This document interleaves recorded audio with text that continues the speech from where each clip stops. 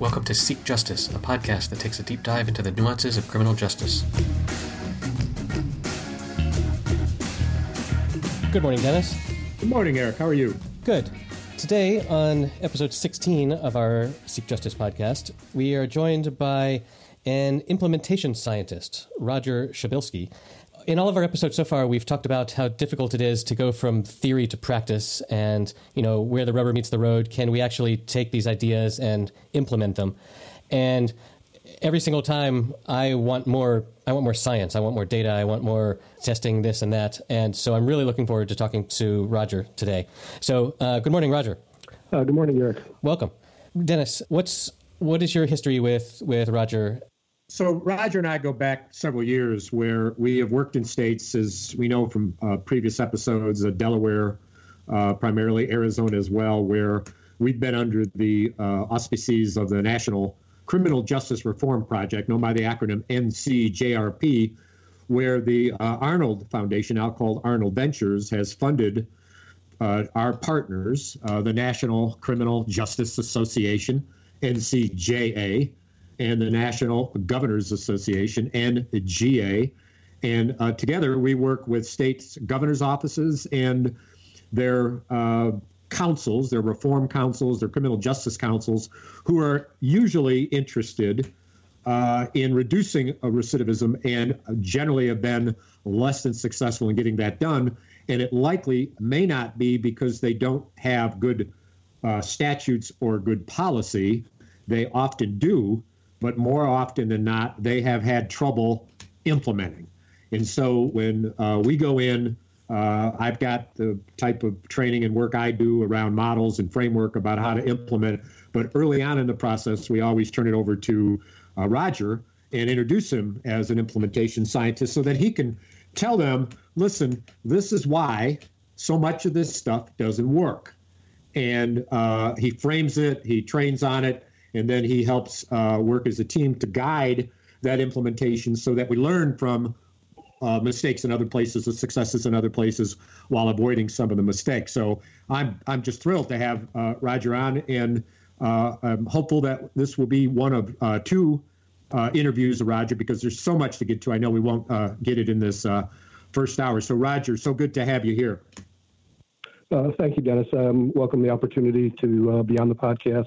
Appreciate your most gracious introduction, and I'm looking forward to the discussion today, and perhaps then also, as you mentioned, a follow-up in another podcast to be recorded at some time in the future. Good. Well, let's kick it off here, Roger, by just talking in general. Why is this so hard? I mean, what is it that most of these jurisdictions are missing in general? That is the slip between the lip and the cup, so that they're not effective at reducing recidivism? Sure. So I think I'd like to start out just by trying to underscore how important implementation is. And what I've always talked about when I'm doing presentations on this or trainings and talking to groups is to try and express and have people appreciate the fact that implementation will make or break what you're trying to do. And it just simply isn't enough to be able to adopt, if you will, what works, and to have good models, to be able to have all of the foundation in place, like you were alluding to earlier about policies and procedures and so forth. The fact is that when you actually try to move forward with things like implementation and real-world delivery, you're doing this in a very complex, sort of diverse real-world setting that happens to, at least in my opinion, be tremendously varied from one jurisdiction and from one kind of context to another. And the fact is that when we think about what it takes to be able to be successful with implementation, I think that we tend to not realize or not appreciate just how difficult that process turns out to be in the real world. One of the things I think that is critically important to recognize that there's a lack of appreciation on is that what tends to get in the way of solid implementation, what tends to derail implementation, if you will, isn't anything that is sort of like a strange, unexpected occurrence that comes out of left field and blindsides you and hence, you wind up in a situation where you're deviating from what you were intending to do.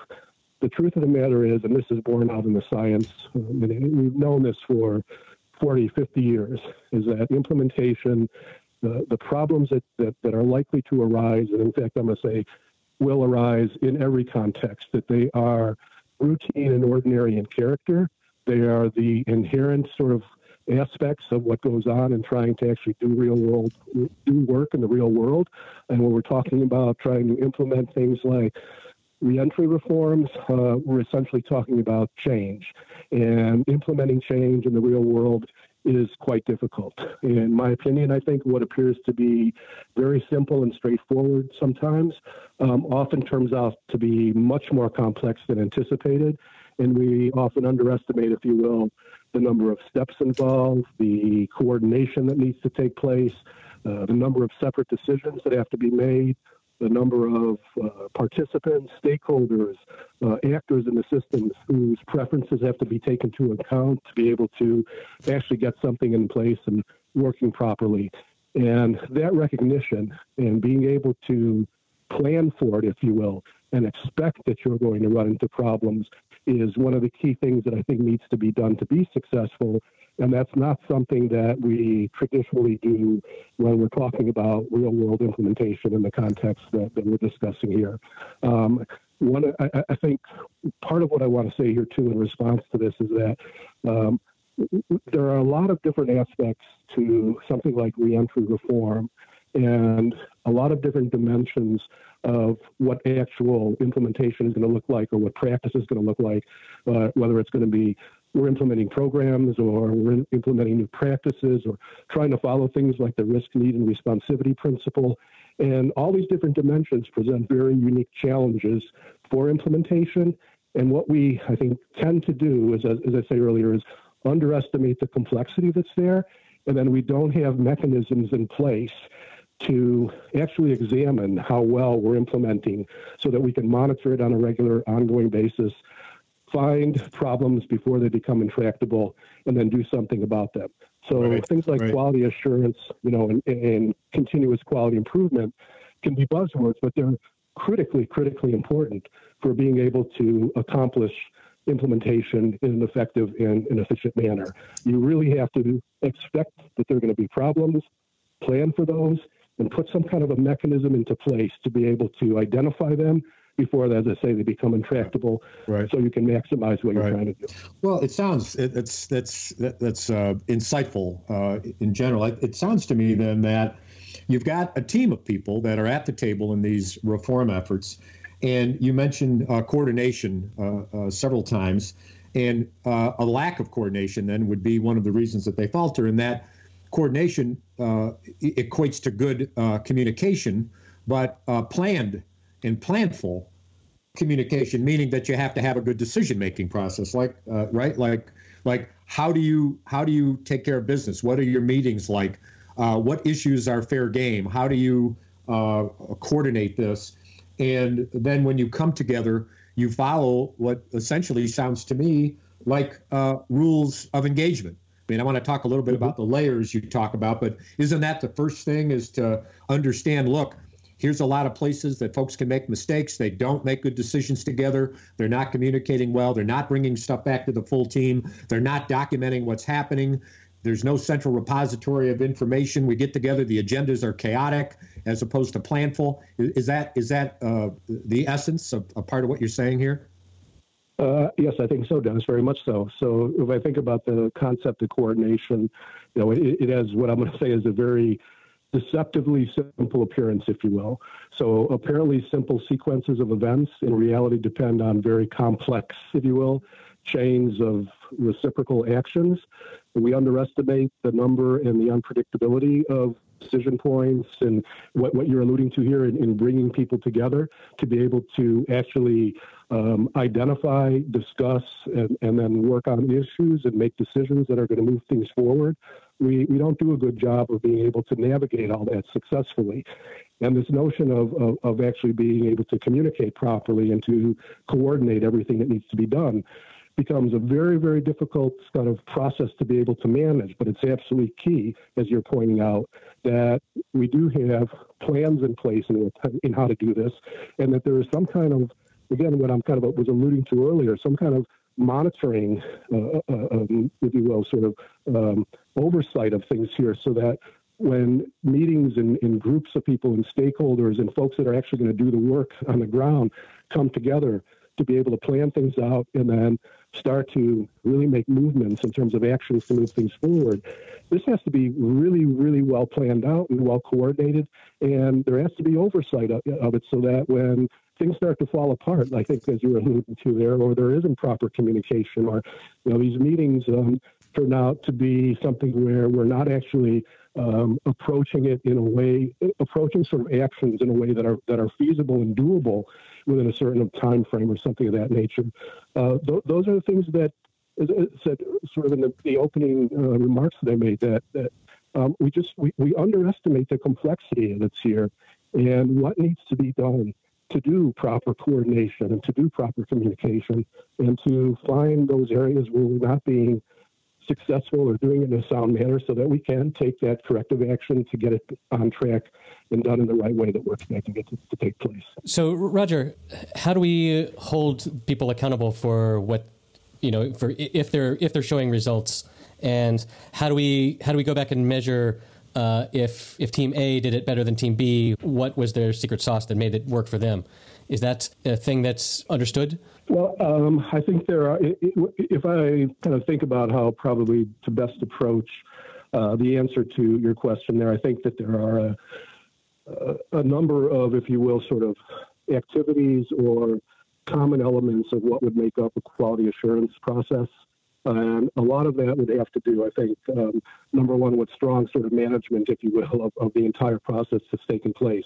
Because, again, in the context of reentry, is I'm sure you've talked about in many of the podcasts that you've already put together. I mean, this is such a complex sort of initiative to try and make change in, and it requires the involvement of so many different actors and so many, I'm going to say, issues or pieces of criminal justice, behavioral health, things like housing, things like employment, a lot of different aspects of really, sort of public policy in that jurisdiction have to come together to make this successful. And you've got to have something in place in a way that's going to oversee and monitor what's going on. And if you have a strong quality assurance process in place, there are a number of, I'm going to say, devices or techniques or activities that need to be there to be able to move this forward in the proper manner. And one of those is performance measurement. And that can be sort of a buzzword again, but one of the things that has to be done when movement starts to go forward is that there has to be some mechanism in place to actually measure sort of what I think are the key aspects of what's taken place. If you will, a viable quality assurance plan really needs to provide the organization's management and staff with a systematic and I'll say objective way to gauge progress towards the implementation of what you're trying to do. And that's going to be evidence-based, embedded in evidence-based practice. So developing and monitoring, if you will, like a small number of indicators that will shed light on the degree to which those evidence-based practices are being implemented as planned. Can you give me an example of one of those indicators? Do you have anything concrete that you can? Sure. So I think when we talk about the reentry context, and we know how important it is to be able to align and adhere to the principles of risk, need, and responsivity. I think one of the key performance measures that has to be put into place is something that's going to give you an idea about the intensity of services, and something that might reflect, for example, the number of contacts that a client has with the justice system professional, looking at things like dosage of interventions and ensuring that the intensity of services and the dosage of interventions correspond to the overall risk level of the individual and to the needs of that individual. So that's one example. I'm not an expert in this field. Can you describe what dosage of interventions means? Is just how... I can sort of have an idea, but can you put that into layman's terms? Yeah. So I think one of the predicates here, and Dennis can weigh in on this, and he's an expert in this area more so than I am. But one of the primary things that has to be followed here is that high-risk cases, you must do some type of risk assessment that's validly administered. And high-risk cases should receive the highest level of supervision contacts and the greatest intensity of intervention services if we're talking about hours or things of that nature, and that's what I'm referring to by dosage. Okay. So we know that high-risk cases need to have that highest level of contacts and intervention, and I'm going to also argue on the other end of the spectrum, those low-risk cases, they obviously should receive the opposite, the fewest number of contacts and the lowest dosage of intervention. Right. And we need to make sure that we're adhering to that. In fact, if we want to be efficient with the expenditure of our resources, you really have to focus on high and moderate risk cases to be able to reduce recidivism, because you're just not going to accomplish anything with low risk people. And in fact, you can do more harm than good by providing high levels of supervision or service to folks that have low risk and low needs. So that's actually a good example of the complexity that you mentioned several times, in that we work together in several states, and you'll recognize which state I'm talking about here, where the Department of Corrections is expected to administer a risk need assessment instrument in a timely manner, so that before the prisoner is moved from the prison where they've been living for a while to a release center where they're going to get out, that risk assessment instrument has been applied. It's in the file. People know what the risk level is. They know why the risk level is high, moderate, whatever. And in order then for the second agency, which may be a community-based agency, to go to the new location of the reentry center and interview the person with information in hand about their level of risk and also the type of criminogenic needs they have, whether that's criminal thinking, association with antisocial peers, et cetera, Without that information, things won't work. So the complexity is Agency A going to do the 5 things that it takes? Administer the risk assessment instrument, score it, put it in the file, communicate it, move the prisoner in a timely manner, introduce the prisoner, get the prisoner oriented to the new location. Now you've got a second agency involved. Third agency, which is a community-based agency, needs to come in, have an appointment and say, okay, you're going to be getting out of prison in 3 months. Let's talk about what you've got going on. In order for that to work, Agency A, the Department of Corrections, Agency B, the Reentry Center, and Agency C all have to be on the same page at the same time. If that doesn't happen, Agency B says, who is this guy you're sending to me? I don't know who he is. Let's say there's nothing in the file. There's no record of the risk instrument. There's just he's high risk. Well, why is he high risk? The Agency C comes in and says, I don't have anything in my file. I'm coming in cold.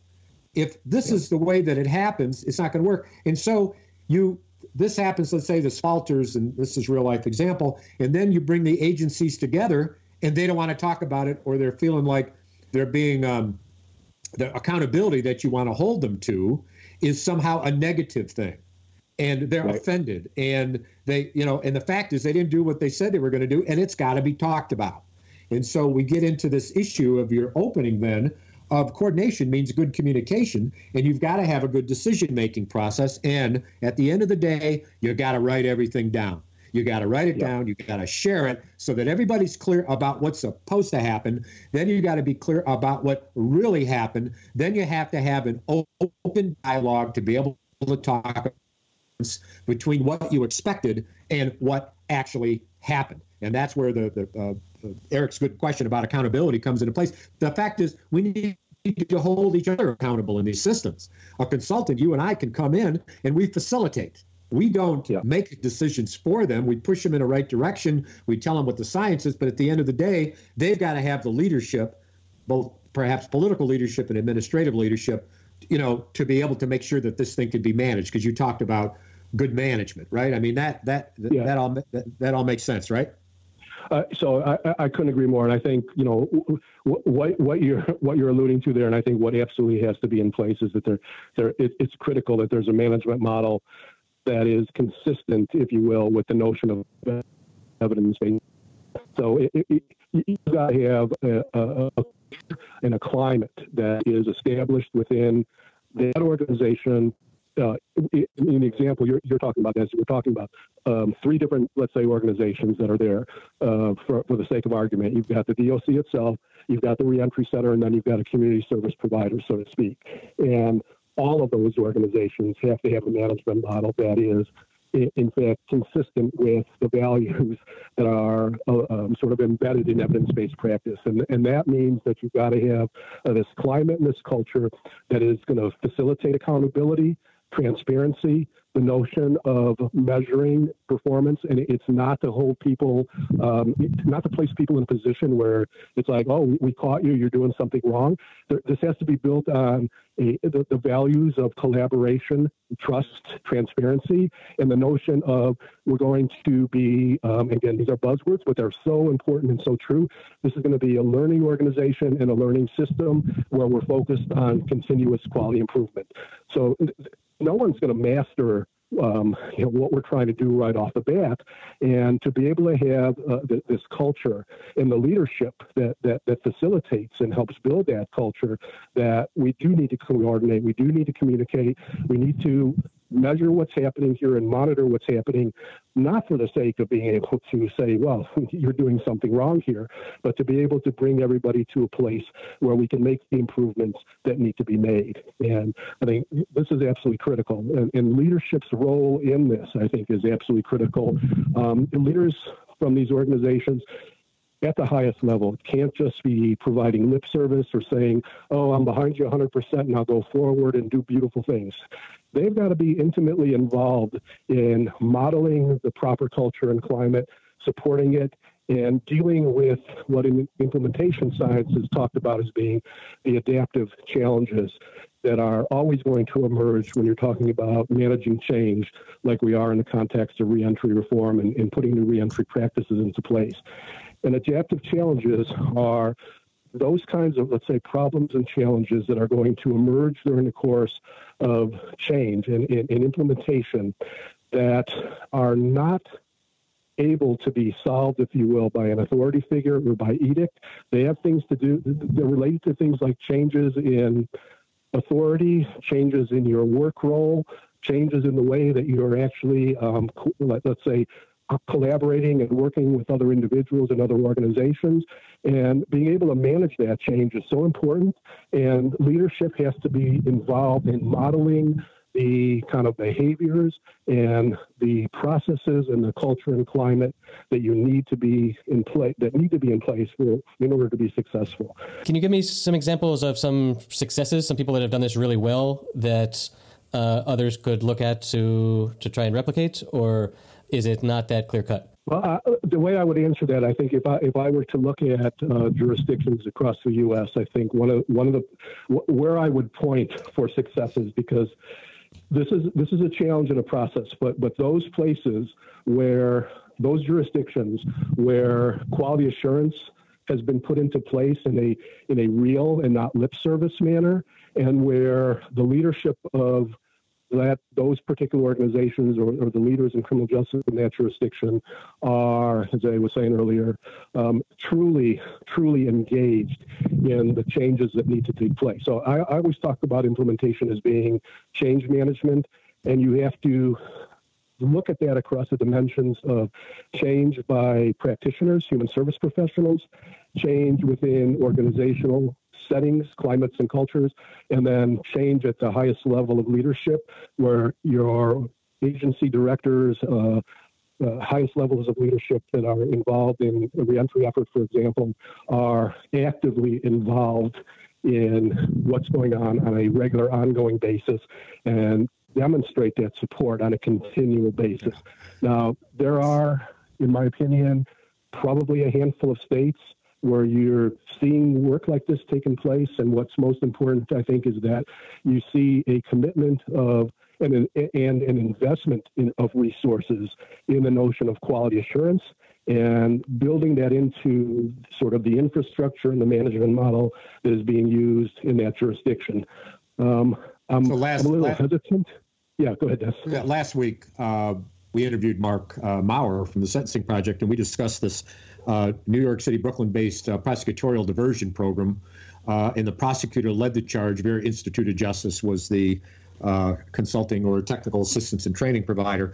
And it is a good example, I think, one which we've mentioned, of some of the things that you said. One, the prosecutor himself was at the table, constantly engaged communicating, looking at the data. And what they discovered after initial implementation was that while they were enrolling people that looked fairly serious, who appeared to otherwise be bound for prison and therefore would be considered a diversion from prison, that the numbers of people going to prison did not change. And so they knew that they had to improve it. They were looking inward toward a level of accountability and saying, well, our enrollment criteria look sound, but our numbers aren't changing. Therefore, we have to tighten it up. What I'm aware of through the work that Vera was doing in Brooklyn at the time is that they tightened up the eligibility criteria. They made it tougher.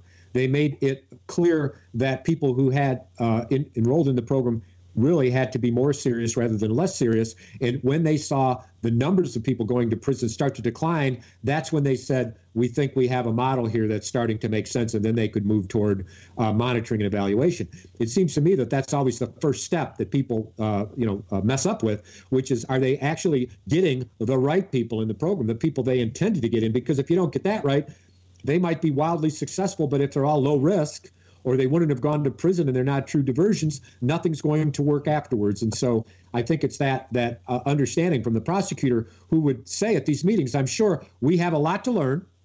We have to learn together. We're going to try. We'll probably fail. We'll try and try again until we get it right. And they finally got it right. And their data ended up showing that they did have a positive impact on people who otherwise would have gone to prison. So I think that's an example, Eric. Thank you. So the other thing that you've touched on here is this multiple layers, and you've mentioned several of them. I'm keeping a little bit of a list here. First of all, you start with a reform that could be edict from the governor, it could be a statute from the legislature. That's an issue, and then the spirit at which that reform is accepted, and the culture, as you say, of change has to be led by people high up in the agency. And in Louisiana, where we work together, a good example where the legislature worked collaboratively with Governor John Bel Edwards to pass justice reinvestment reform. They agreed on what the reforms would be. They passed legislation. The head of the Department of Corrections there, Jimmy LeBlanc, has spoken very passionately and repeatedly everywhere he goes that this is a new day. And they move from there to another layer, and they're expected then to rewrite policy. That is, all right, we have an edict driven by legislative reform. Now we have to be clear, what will the Department of Corrections do? What's the policy? And then how do we implement that policy? That is procedures, who does what when. Then, based on who does what when, we have to make certain that people are trained and understand what they're supposed to do. They understand the fundamentals of what goes behind this new law, in this case, the evidence-based practices to improve reentry. And then beyond training, you have to make certain that someone is monitoring those procedures. The supervisors are clear. And then you have to determine whether or not things are being implemented the way they're supposed to be, and that's quality assurance. So you've got 6 layers right there, right? And all of those are complicated.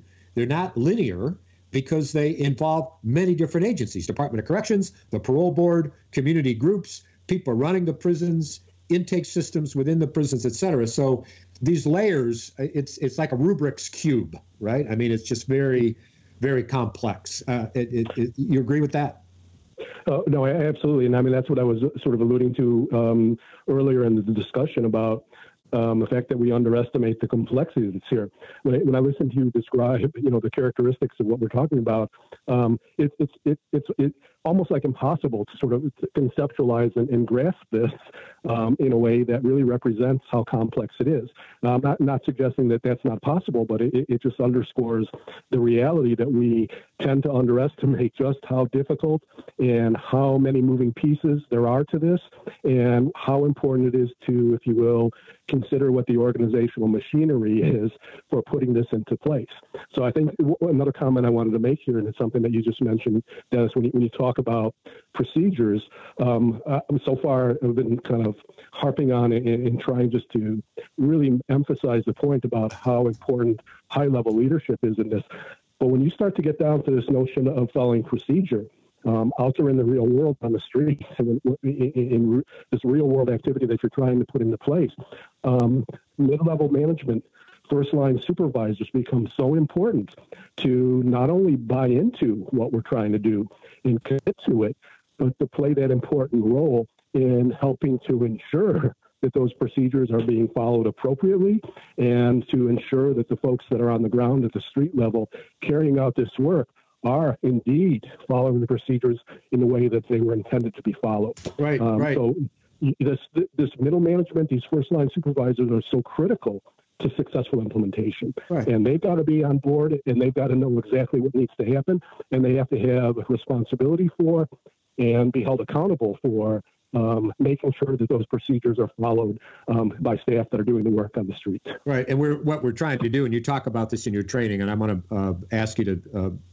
speak a little bit about this issue of fidelity and what it means and how you can get that point across. But here you have a set of policies and procedures. So you've gone into that level of specificity, and the people that are responsible to implement the procedures, what they're supposed to do, fill out the forms, interview people, what happens in the interview, what skills do they use in the interview, are they trained to do a better job at interviewing people and helping motivate them and direct them. You're already in another 3 or 4 layers, and the line supervisor has to be able to understand what the model is and also understand at the gut level how this parole agent or correctional officer, how that interaction is taking place to help enthuse the participant to be better, to actually change his or her life. So how do you get that point across about fidelity? You when you do your training, how do you what analogy do you use so that hits home with people?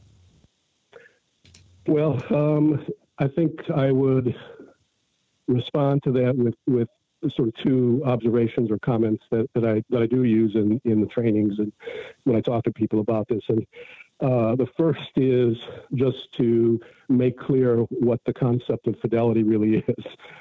So I've tried to actually talk about that in layman's terms, though, it has special meaning in research and evaluation and in implementation. But I've always sort of used this example where I look back to my adolescence, and in our living room at home, we had a piece of furniture, quite large, probably the size of a credenza, or I'm not certain exactly how to describe it, but is a piece of furniture that came up to about your waist, was maybe about 5 or 6 feet long, and inside of it had what we've lost today, something called a record player, and it had a radio in there. Nice. And on the face of that piece of furniture, there were these huge plastic letters that said high fidelity. And what that meant is that when you were listening to those records or you were listening to that music on the radio, it was very much like if you were standing in front of the band or the orchestra in real life, that music, as it was presented through that record and through that radio, sounded, as you will, and aligned with what it would sound like if you were actually standing in front of that band or orchestra.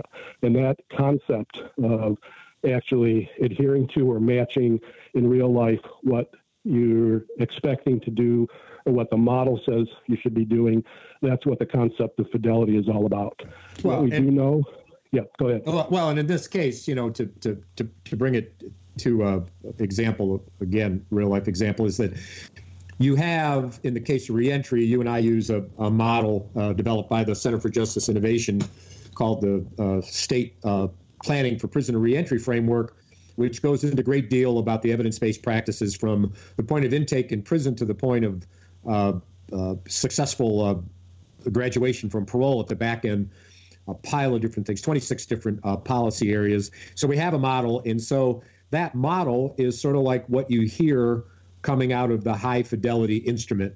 It's shown to work in a couple of different states, Michigan, which Eric and I have talked about a great deal, and I published quite a few things about.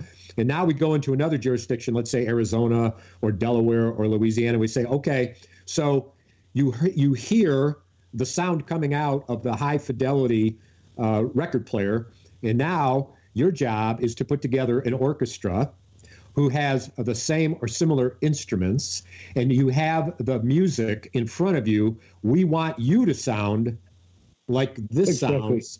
And in order to do this, we have not 3 of you, because it's not a trio.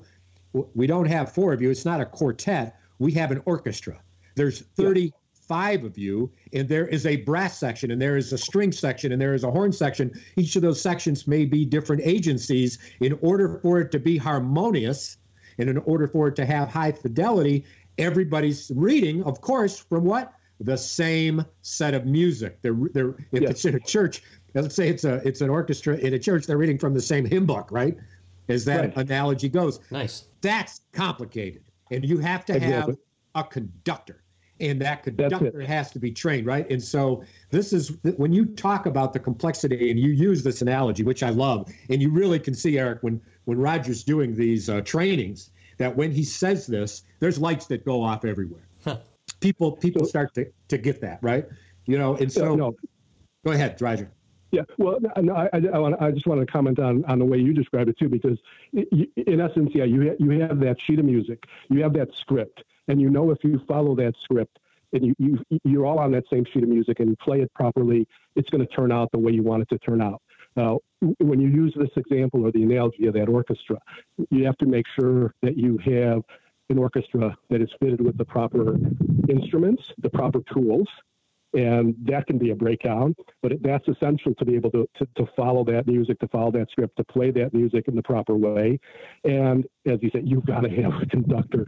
You've got to have somebody that is leading this and that is making sure that everyone is doing this in the coordinated manner, the way a conductor actually achieves the playing of that music by an orchestra with so many different instruments and so many different pieces that have to be coordinated and come together properly. And I just think the way that you described it is spot on.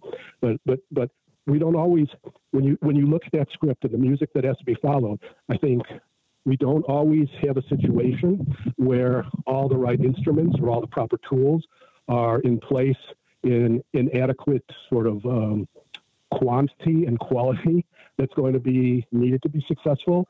And then even if you do, there are all these places where breakdowns can take place. But the way you described it, I think, is so spot on. Yeah. So you're a conductor, and you hear that the string section comes in late, and so you tap your baton on your music stand. And you say, wait, you're coming in late, right? Or correct. And while we stop, over there in the horn section. Well, not a horn, because the horn's not going to be out of tune. But let's say in the string section, I also heard that somebody's out of tune. You're a little bit out of tune. So in this analogy, let's say in the state that I mentioned earlier, where the Department of Corrections has got to do a risk need assessment, that risk need assessment has to be done in a timely manner. It can't be late. It's got to come in on time, and it's got to be in tune, meaning it's got to be right. And if someone says in the orchestra, they say, well, wait a minute, I'm supposed to come in now. My music sheet is missing a page. I don't know what I'm supposed to play. That the analogy is, well, we did a risk need assessment instrument, but we don't have the information in the file, right? Yeah. And it's this, and so this tapping on the music stand is the role of a facilitator to say, look, my job is to help you become harmonious.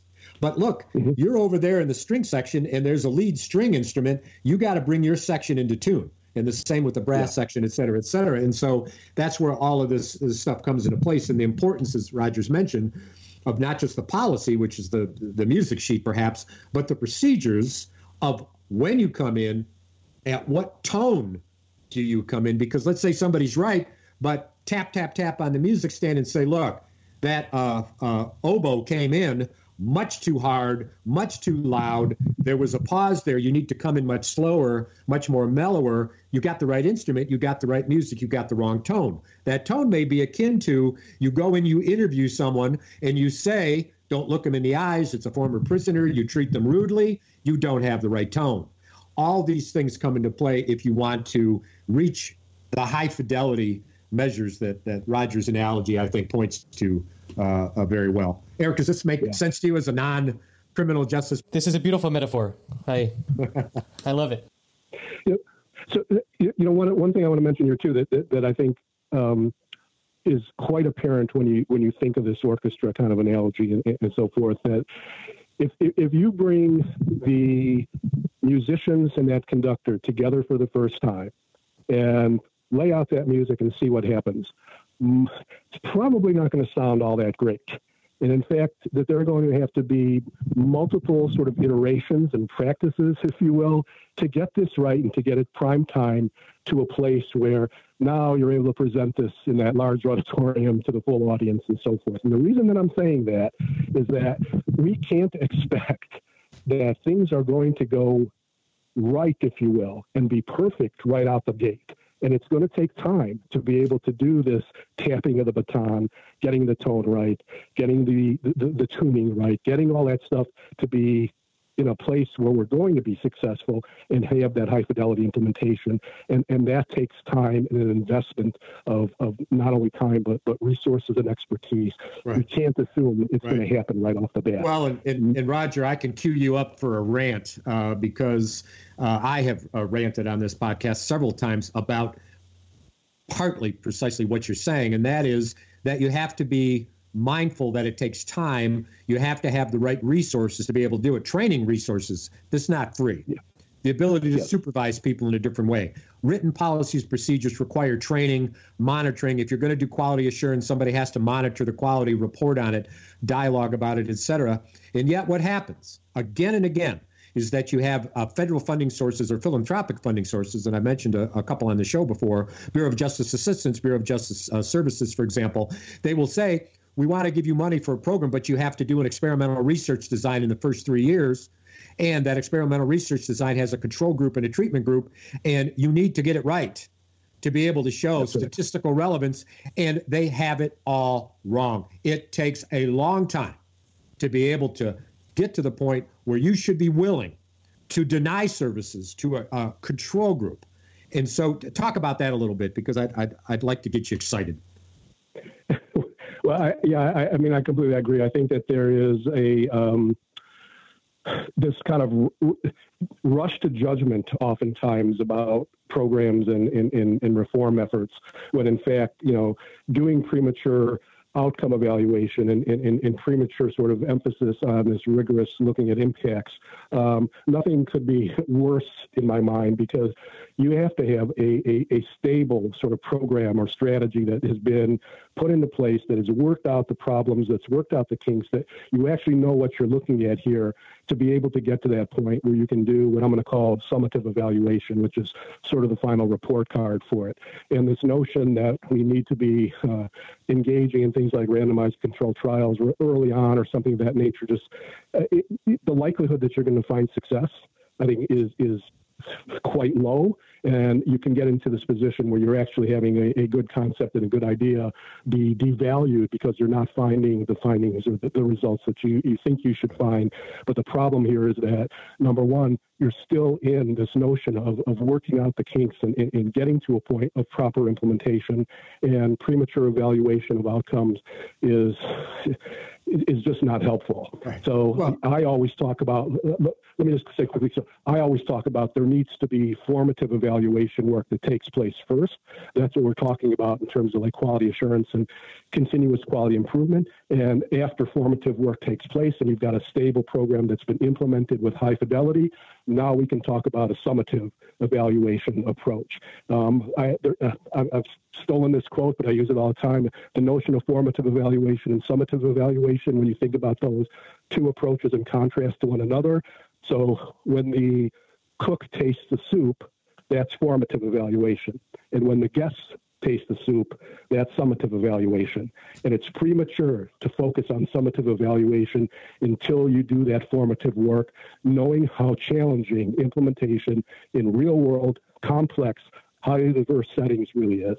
It's essential to engage in that work up front. Well, and another real world example is that, we've worked in states, and one in particular where, they decided, because their funding was coming from a federal agency, that they were going to do an experimental research design long before the soup was ready, long before the cake came out of the oven, long before that orchestra was ready for prime time, to say the least. Right. Well, let's say that in that state that they took the 3 or 4 years to do the formative work that needs to be done. The policies are in place, which many states will write policy and not implement them. Louisiana, for example, we worked for over a year on a very broad but detailed policy, and as far as I know, it's never been signed. let alone the procedures that need to follow that. So in this case of the state, you've got good philosophical leadership. You've got a statute. You've got very good leadership from the head of the Department of Corrections. But when it comes down to the administrative role of some of the underlings of that secretary who are in charge of policy and procedure and training, they start to fall apart. But let's say in this example that the state does do good policy, good procedure, does an area of reform, get the moderate to high-risk prisoners identified, move them closer to their home, has community agencies coming in and doing the interviews, but fails to provide any more resources for housing. There isn't enough. For employment and employability programs, there isn't enough. For transportation, there isn't enough. Yet they're willing to go to an experimental research design before they have enough resources. And when it shows that it doesn't work, they say, well, I guess the model doesn't work. No, I guess the model wasn't finished. The whole point of the formative work in reentry is to convince the legislators who are holding these purse strings that in the experiment that we're working with a dozen people, 30 people, 60 people, some cohort of people, when we could provide some additional resource along with all of those other steps of the policy procedure, the training, et cetera, and we threw additional resources that we can affect change. Now, when we do that, we're ready for more experimental research, right? I mean, that is the thing that's missing everywhere. And nobody wants to fund it.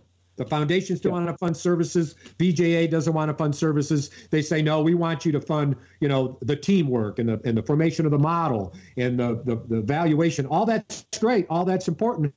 But what about the services? If you don't have enough housing for people in New Orleans, for example, where you don't have enough housing for people that are crime-free and without any record, let alone the folks that aren't. And if you've got a prior felony record, you're not going to be able to get into so much of the housing. If they don't address that, they can do all the work in the world prior to release. And if a person is homeless and they can't work, they can't report to work, they're homeless, they're going to have a hard time with their medication. They've got to put money into resources. Your thoughts, Roger? Absolutely. And just from a logical standpoint, this comes back to this notion also of like premature outcome evaluation and so forth. But if you logically look at what your expectations are and what it takes to actually reduce recidivism, all of the things that you're mentioning there that have to do with things like housing, employment, medication for individuals who need it, healthcare, all these things, why would you think that you're actually going to reduce recidivism or find through this rigorous outcome research that you're getting the outcomes, the results that you're expecting? Why would you logically or plausibly think that that's going to happen if these critical pieces are not in place? Like you're saying, Dennis, there's no place for someone to live. There's no ability to have meaningful work. There's no ability for people to get health care and have medication and things that are needed to be successful in the community. Why would you logically think you're going to get to the recidivism reduction outcomes when those things are missing? It's ludicrous to me to think that. So, and it's Einstein's point about the definition of insanity. Doing the same thing again and again. In this case, going back to your original opening about the complexity and having the players at the table, being part of a learning organization, understanding that it's not just the Department of Corrections and the Reentry Center and the community-based service providers. There's also state agencies that are running the housing funding. There's local housing authorities that have to be at the table. There's Department of Labor money coming from the feds to the state. There's state bureaucracies that run that. There's local agencies that run that. If you are a former prisoner and you walk into an employment center and they're not ready for your level of need and for your history of non-employment, and you are turned away or you feel ridiculed, that is going to damage the fidelity of the outcome. It's going to not sound good. It's not going to be harmonious, and you have to have all those players there. And so when you consider the teamwork that has to take place, we get into this point you made early on in the opening about complexity.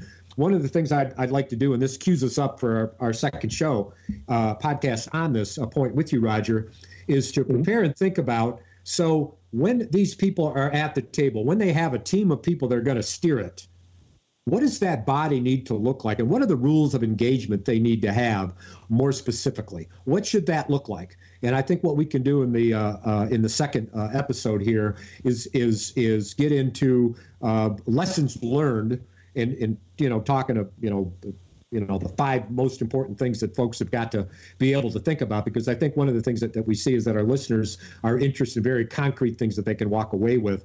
And so we laid the underpinnings of that here, and the next podcast we can move to getting into those specifics. That would be a wonderful follow-up, I think, to be able to delve into those issues.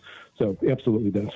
Okay, well, thank you very much, Roger and Dennis. This has been fascinating, and I look forward to talking with you guys in the future. Thank you very much. Appreciate the opportunity. Thank you. Thanks, Roger. Thank you, Eric.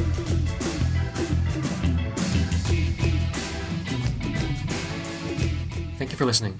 If you like what you've just heard, you can support us by telling a friend or sharing us on social media. All of our episodes can be found on our website, seekjustice.fm. If you'd like to get in touch with us, we can be reached at seekjusticefm@gmail.com or via our Twitter account @seekjusticefm. See you next week.